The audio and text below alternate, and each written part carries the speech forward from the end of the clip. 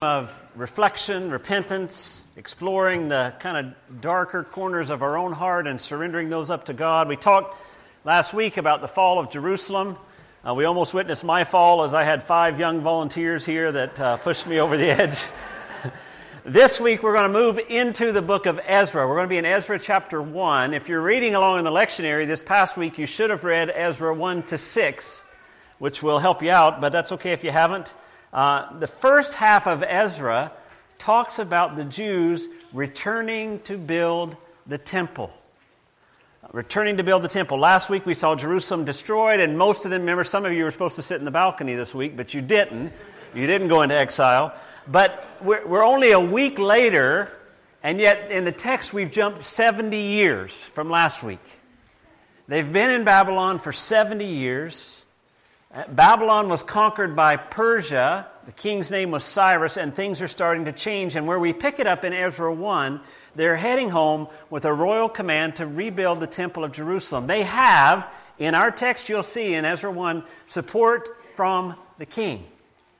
Ezra chapter 1, we'll just read the first 8 verses. We're going to do several different readings today, but we'll start with this one. Ezra 1, 1 to 8. In the first year of Cyrus, king of Persia. Anytime you read the first year, it means there's a king that was defeated, right? Persia has overcome Babylon. In the first year of Cyrus, king of Persia, in order to fulfill the word of the Lord spoken by Jeremiah, the Lord moved the heart of Cyrus, king of Persia, to make a proclamation throughout his realm and to put it in writing. This is what Cyrus, king of Persia, says. The Lord, the God of heaven, has given me all the kingdoms of the earth, and he has appointed me to build a temple for him at Jerusalem in Judah. Any one of his people among you, may his God be with him, and let him go up to Jerusalem and Judah and build the temple of the Lord, the God of Israel, the God who is in Jerusalem. And the people of any place where survivors may now be living are to provide him with silver and gold, with goods and livestock, and with freewill offerings for the temple of God in Jerusalem. And then the family heads of Judah and Benjamin and the priests and the Levites, everyone whose heart God had moved, prepared to go up and build the house of the Lord in Jerusalem. All their neighbors assisted them with articles of silver and gold, with goods and livestock, and with valuable gifts, in addition to all the freewill offerings. Moreover, King Cyrus brought out the articles belonging to the temple of the Lord, which Nebuchadnezzar had carried away from Jerusalem and had placed in the temple of his God. Cyrus, king of Persia, brought them by Mithredath the treasurer, who counted them out to Sheshbazzar, the prince of Judah. Now that's what we see. Persia's overthrown Babylon. In the first year of the new Persian king, Cyrus, in order to fulfill the word of Jeremiah, the prophet, who said it's going to last 70 years, he writes, the Lord, the God of heaven, has given me all the kingdoms of the earth and appointed me to build a temple for him at Jerusalem in Judah. And so this king takes these exiles and he says, go home and build the temple. Now, that's such a foreign concept. Such a shocking thing to happen. We read it like, okay, he's sending home his exiles. He's sending them back to build this temple. And not only that, he tells the people of his country to give the Jews gold and silver and goods and livestock and free will offerings for the temple of God. Now, if you've up on your biblical literature, this sounds a lot like the Exodus, where people left Egypt and all the Egyptians gave them stuff to take with them, right? This is a whole returning to that idea. And in verse 7, even the things that Babylon had taken from the temple are brought out and sent back. And the people head back toward Jerusalem. It's been 70 long years, but this is a radical shift in their reality and what's going on in their life. They can't believe what's happened. They settle in. We pick up the text. You're going to turn over to it. Talks in chapter 2 about all the people who came back. I'm not going to read that one because names are hard enough as it is. But we'll pick it up in chapter 3 after they've kind of settled in. I want to read chapter 3, 1 to 13. When the 7th month came, now that's either the 7th month of the year or the 7th month since they've been there, we're not sure, and the Israelites had settled in their towns, the people assembled as one man in Jerusalem. Then Jeshua, son of Jozadak, and his fellow priest, and Zerubbabel, son of Shealtiel, and his associates, began to build the altar of God, of the God of Israel, to sacrifice burnt offerings on it, in accordance with what is written in the law of Moses, the man of God. Despite their fear of the peoples around them, they built the altar on its foundation and sacrificed burnt offerings on it to the Lord, both the morning and evening sacrifices. Then, in accordance with what is written, they celebrated the Feast of Tabernacles with the required number of burnt offerings prescribed for each day. After that, they presented the regular burnt offerings, the new moon sacrifices, and the sacrifices for all the appointed sacred feasts of the Lord, as well as those brought as freewill offerings to the Lord. On the first day of the 7th month, they began to offer burnt offerings to the Lord, though the foundation of the Lord's temple had not yet been laid. Then they gave money to the masons and carpenters, and gave food and drink and oil to the people of Sidon and Tyre, so that they would bring cedar logs by sea from Lebanon to Joppa, as authorized by Cyrus, king of Persia. In the 2nd month of the 2nd year after their arrival at the house of God in Jerusalem, Zerubbabel, son of Shealtiel, Jeshua, son of Jozadak, and the rest of the brothers, the priests and the Levites, and all who had returned from the captivity to Jerusalem, began the work, appointing Levites 20 years of age and older to supervise the building of the house of the Lord. Jeshua and his sons and brothers, and Kadmiel and his sons, descendants of the Hodaviah. That's why I skipped chapter 2. Hodaviah and the sons of Hernadad and their sons and brothers, all Levites, joined together in supervising those working on the house of God. When the builders laid the foundation of the temple of the Lord, the priests in their vestments and with their trumpets, and the Levites, the sons of Asaph, with cymbals, took their places to praise the Lord as prescribed by David, king of Israel. And with praise and thanksgiving they sang to the Lord, "He is good. His love to Israel endures forever." And all the people gave a great shout of praise to the Lord, because the foundation of the house of the Lord was laid. But many of the older priests and Levites and family heads who had seen the former temple wept aloud when they saw the foundation of this temple being laid, while many others shouted for joy. No one could distinguish the sound of the shouts of joy from the sound of weeping, because the people made so much noise, and the sound was heard far away. See, now what you see in chapter 3 is initial stages and disappointment. Initial stages. They join together in Jerusalem. Zerubbabel is this key player in the return from exile. And in verse 3, despite their fears, they rebuild the altar, and they begin to offer the sacrifices. They celebrate the Feast of Tabernacles. All they have is the altar. And then in verse 7, it begins a period of preparation. It actually takes 2 years, and they start gathering resources. They appoint Levite leaders for the project, and finally they lay the foundations, and there's this big, joyful ceremony. They sing to God in the words of the Psalms, "The Lord is good, His love to Israel endures forever." Imagine that, 70 years of nothing, and now they're back home. They've got the altar. They've laid the foundation of the temple. They've spent 70 years wondering if God actually does love them, if He actually is good, and now they're back in Jerusalem. The Lord is good. No wonder, in verse 11, they gave a great shout of praise to the Lord. But verse 12 says the old-timers were disappointed, and it's not because the young guys had guitars on the stage. This is not a complaint about church music, as much as some people would like to make it out to be that way. These are people that have seen the former temple. And even though they're happy to be back and the new temple's being built, there's something missing. There's this mixture of joy and weeping. Now, there's a little detour in chapter 4 that I almost skipped, but it's kind of one of my pet soapboxes, so I'm not going to skip it, because it leads to why there's discontentment. And if you look at chapter 4, it begins to show us the problem with kings and temples. In chapter 4, I'm just going to read the first 5 verses. When the enemies of Judah and Benjamin heard that the exiles were building a temple for the Lord, the God of Israel, these are people in the land that were there, they came to Zerubbabel and the heads of the families, and they said, "Let us help you build, because like you, we seek your God, and have been sacrificing to Him since the time of Esarhaddon, the king of Assyria, who brought us here." But Zerubbabel, Jeshua, and the rest of the heads of the families of Israel answered, "You have no part with us in building a temple to our God. We alone will build it for the Lord, the God of Israel, as King Cyrus, the king of Persia, has commanded us." Then the peoples around them set out to discourage the people of Judah and make them afraid to go on building. They hired counselors to work against them and frustrate their plans during the entire reign of Cyrus, king of Persia, and down to the reign of Darius, king of Persia. Now, when you read this text, there's 2 ways to look at it. The typical way is they came back to the land. There were people that had been living there forever that were their enemies, and their enemies said, "Let us help you," as an attempt to thwart them rebuilding the temple. That's the way most of the commentators read it.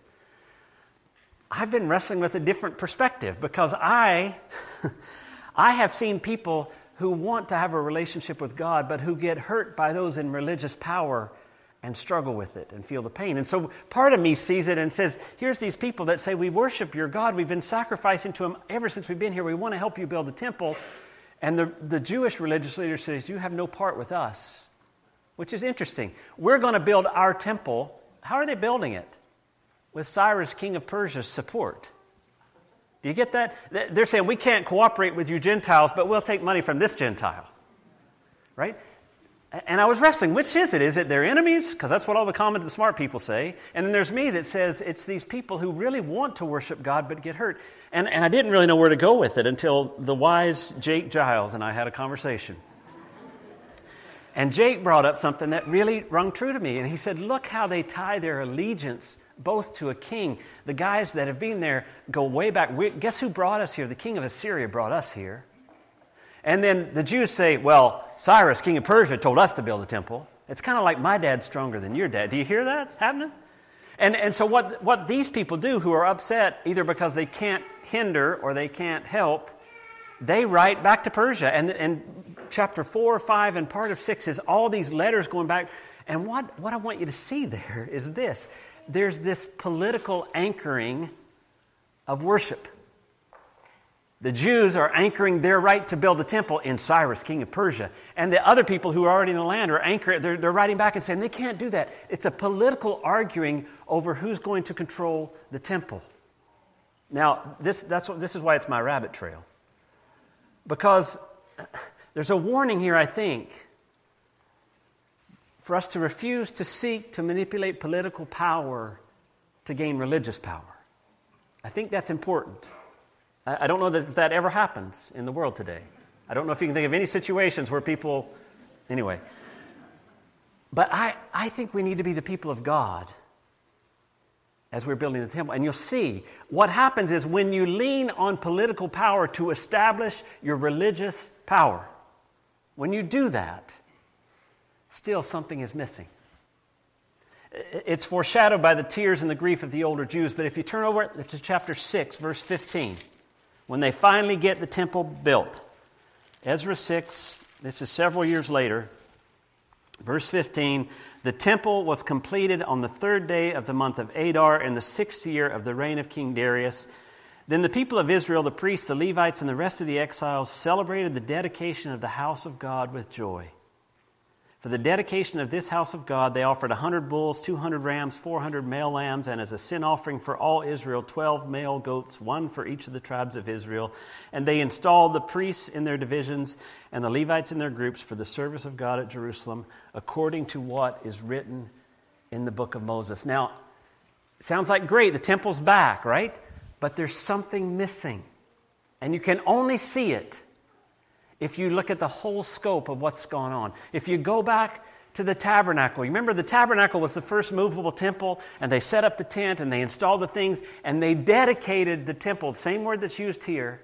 And do you remember what happened? In Exodus 40, verse 34, it says, then the cloud covered the tent of meeting, and the glory of the Lord filled the tabernacle. Moses could not enter the tent of meeting because the cloud had settled on it, and the glory of the Lord filled the tabernacle. In case you didn't get it the first time, I'm going to tell you twice. After they set up the tabernacle, they stood back, they dedicated it, and God's presence went whoo, right there.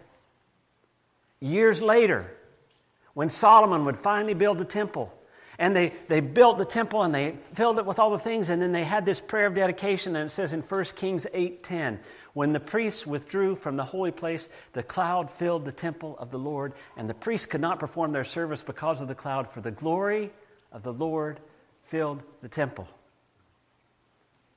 But when this temple is dedicated, we don't see that, do we? That's one of the things that's missing. And it's an indicator for us to realize something about this idea of temple, understanding temple as presence all throughout the Bible. You know, we talked last week about exile. That was an event, but it became a theme. We're going to watch that video we skipped in just a minute.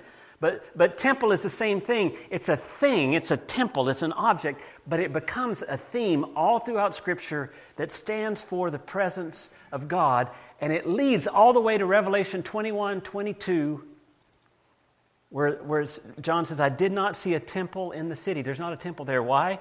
Because the Lord God Almighty and the Lamb are its temple. What the Bible says all along is the purpose of a temple is to house the presence of God. We saw that in the tabernacle. We see it in Solomon's temple. But here's this post-exilic temple. It's not there. Let's trace it through the Bible. First, we see it in creation. It's seen in creation. And I'm not going to go into a lot of detail on this. There's a book written by a guy named John Walton called The Lost World of Genesis 1. I think there's a picture. Is there a picture of that book up there, Reed, or did I send that to you? Yeah? Oh, doesn't show pictures on me. Okay, good. John Walton, and I agree with him. He's not going to solve your dilemma of creation and the order and all, but one of the things he says is, if you look through historical documents, people in that time had written about how they set up temples, how pagans would set up their temple. The first 3 days, they would form the temple, they would build it. The second 3 days, they would fill it with the religious artifacts. And then the seventh day, they would step back and the God would descend and rest in the temple. Now, if you think about Genesis, you see 3 days of God creating and forming this world. And then you see 3 days of God filling it with humans and with animals, and the plants start bearing food. And then what happens on the seventh day? It says, and God rested. The whole idea of creation is that the earth is the temple of the Lord. It's the place where His presence is. And the symbolism of what is happening in Genesis is God is saying to all the other nations who've set up their little pagan temples, you want to see a temple? The earth is my temple. I made it, I filled it, and I live in it. That's seen in creation. It goes on, though. We lose that. We lose that presence with the fall, right? It's not as evident. And then in the tabernacle, we see God with them, right? It's this movable temple. It's perched in the middle of a camp. I've got a picture of that too, I think. Right? Is there a picture there? Yeah.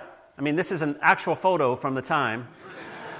But this is an artist's render, but there's the tabernacle, and it's right in the middle. The camps are all, the peoples are all around it to show God's presence in the middle of them. And it says in Exodus 40, 36 to 38, in all the travels of the Israelites, whenever the cloud lifted from above the tabernacle, they would set out. But if the cloud did not lift, they did not set out until the day it lifted. So the cloud of the Lord was over the tabernacle by day, and the fire was in the cloud by night, in the sight of all the Israelites during all their travels. Once again, this mobile temple, tabernacle, is the presence of God with His people. It's a beautiful and powerful symbol that's picked up when Solomon builds a temple and you see God on Mount Zion, right? In Jerusalem. This temple that I actually walked across the courtyard a few weeks ago. We're going to talk more about that tonight if you want to come out. But it says, once again, that passage, 1 Kings 8, which we read before, when the priests withdrew from the holy place, the cloud filled the temple of the Lord. This is the temple of Solomon. The priests could not perform their service because of the cloud, for the glory of the Lord filled His temple. See, for Jewish people, the temple was not like our church building. Our church building is a place we come, and we meet here together, and we learn, and we worship. For Jewish people, the temple was the presence of God. It was the tangible way they could tell where God was. That's why the exile was so devastating, because the temple was destroyed. And now they come and they say, where is God in our exile? 70 years later, they've built the temple again, but there's something not the same. And while they're thankful for the temple, the truth is that they still feel like they're in exile, even though they're home. There's this video put out by the Bible Project. It's 4 minutes long. I want you to see it because it helps understand the theme of exile. If you can run that, Reed.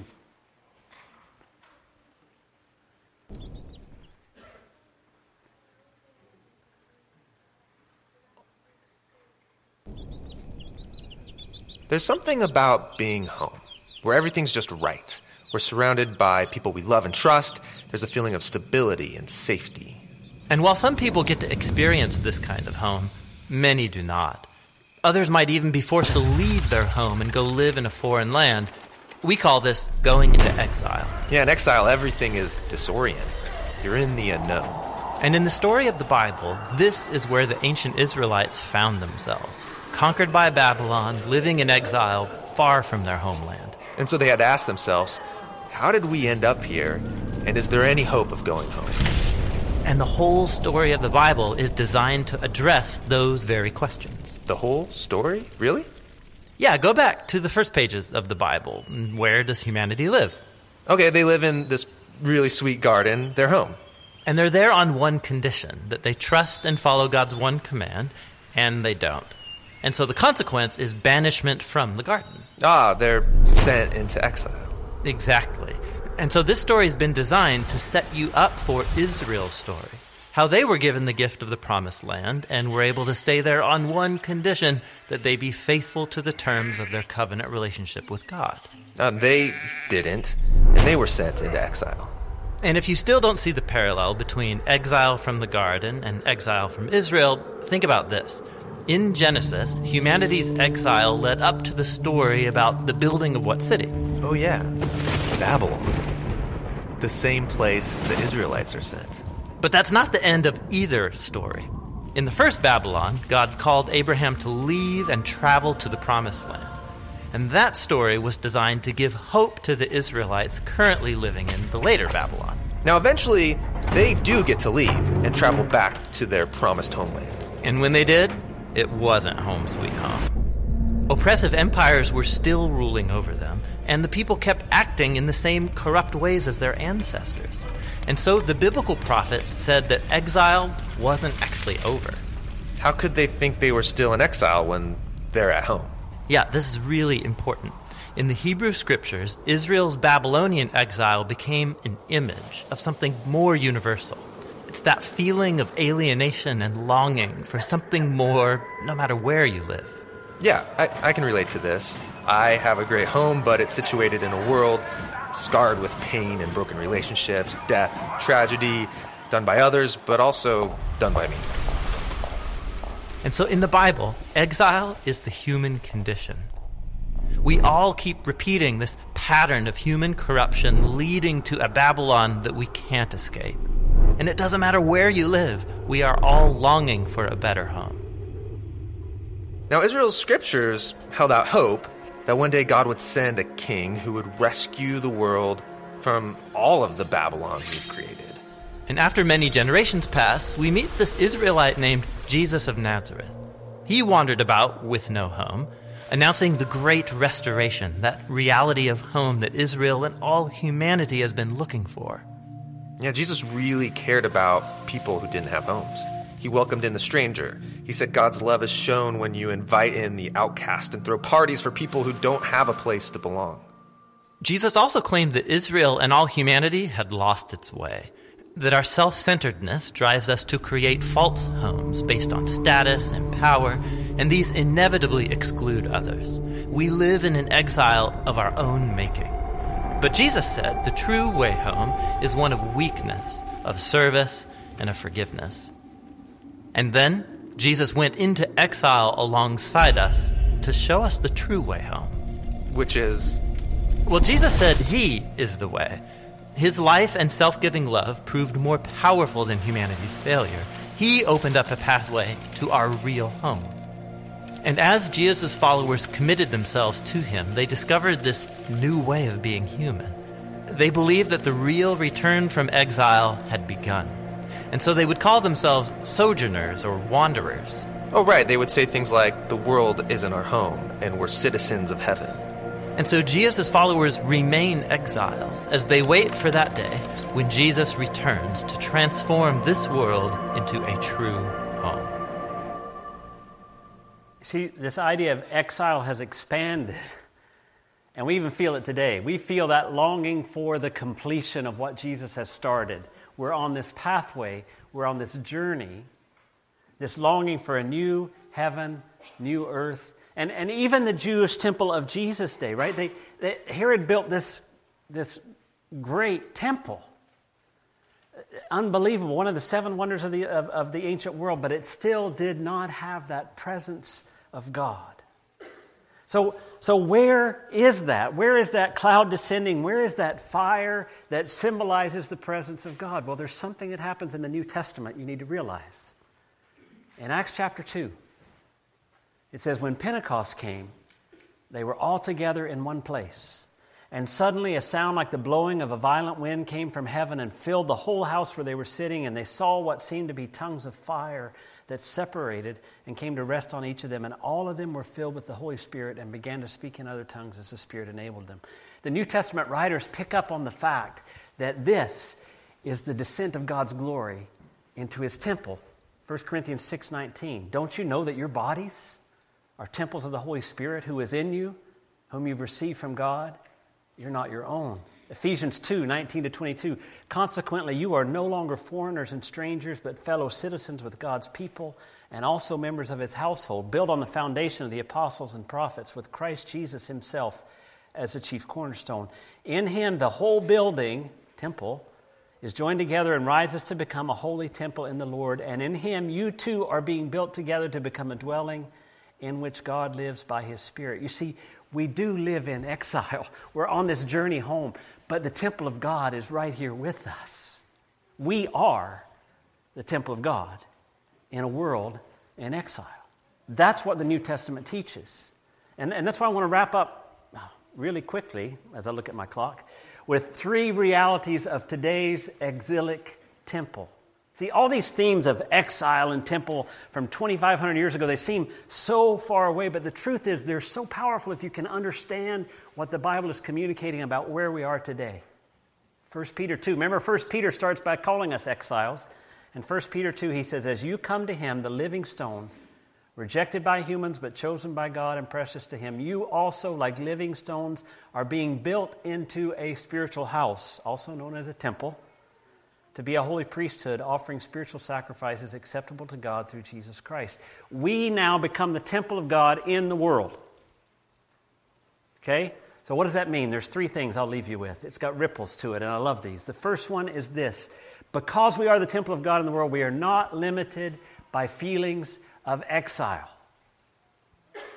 How many of you felt a feeling of exile? Let me describe them for you. A loss of someone you loved. A diagnosis of cancer. Anxiety, fear, depression, desperation as the world seems spiraling out of control. All of those are feelings of exile, and they're legitimate feelings. There are reasons we feel this way. The first believers felt this way. There's that story of the 2 guys on the road, well, a guy and a girl could be, on the road to Emmaus. As they talked and discussed these things with each other, Jesus Himself came up and walked along with them, but they were kept from recognizing Him. And He asked them, what are you discussing together as you walk along? And they stood still with their faces downcast. One of them, named Cleopas, said, are you the only visiting Jerusalem? Are you the only one visiting Jerusalem who does not know the things that have happened in these days? And he goes on to say, we thought this Jesus was the guy that was going to redeem Israel. They had feelings of exile, and guess who was standing right beside them? The truth of us as the temple of God doesn't mean we don't have feelings of exile, but it means those feelings do not correctly describe reality. God is with us. 1 John 4:4, you, dear children, are from God and have overcome them, because the one who is in you is greater than the one who is in the world. Now, I've got these 2 things, and I'm going to use them because I brought them up here and I've got to take them back. How many of you think that if I build a bridge, how many of you have faith that this bridge will hold me? Some of you are like, I don't know. You put on a few pounds. Okay, Dawn, so yeah. And see, I've done it several times, and there I am, right? You guys had faith. It worked, right? Now, what about this? What about this bridge? What if I say I'm brave, and how many of you have faith that this bridge will hold me? What if I have great faith? I'm a man of faith. I really believe this bridge can hold me, right? And I can step up there with my great faith, and it's not going to hold me. My point is this. Your feelings, far too often we think, I just don't have enough faith. I don't believe. If I had no faith that plank would hold me, would that plank hold me? Yes. If I had tremendous faith that the stick would hold, would that hold me? No. It's not your faith. It's the object you put your faith in. Right? And that's why feelings of exile that you feel are normal. But they don't describe the true reality. The true reality is that you are the temple of God. God's presence is with you right here, right now. And as we begin to understand that, it moves us from a me to a we. You see, in our world, we often think, I'm the temple of God, which is true, but it's very individualistic. And one of the things we see about the evil one, that he wants to isolate us. He wants to separate us. He wants it to be all about us. That's one of the dangers of being afraid of a pandemic, is we pull away from everybody and we lose what we were meant to be. Right? Look at that, 1 Peter 2, 4, and 5 again. As you come to him, the living stone, rejected by humans, but chosen by God and precious to him, you also, like living stones, plural, are being built into a spiritual house to be a holy priesthood. We together are a house where God lives. We need each other. We actually belong to each other. In Romans 12, it says, just as each of us has one body with many members, and these members do not have the same function, so in Christ we, though many, form one body, and each member belongs to all the others. We need us. You need you. You need me. I need you. And we don't understand actually what we do need, but God has said this is what we need. We need encouragers. We also need those who challenge you here. There are people in this room, I'm sure, that you're not very fond of. You need them, and they need you. Because we together are the temple of God. We need the soft and we need the abrasive. God has put us together, and the sooner we can see that we need each other, the better off we will be. Please, I'm seeing more and more, we've got to get past this church as something we consume, a place where we go to get filled up. It's not a vending machine where we go get our spiritual fill up for the week. It's a community where we go live together. And we remember what's true, and sometimes people make us really angry, and we have to live out what's true because we've committed to this community. What you need is the community of faith and what it will do to you over the long haul of your life. And finally, that unites us in a greater purpose. Those verses again, 1 Peter 2, 4, and 5.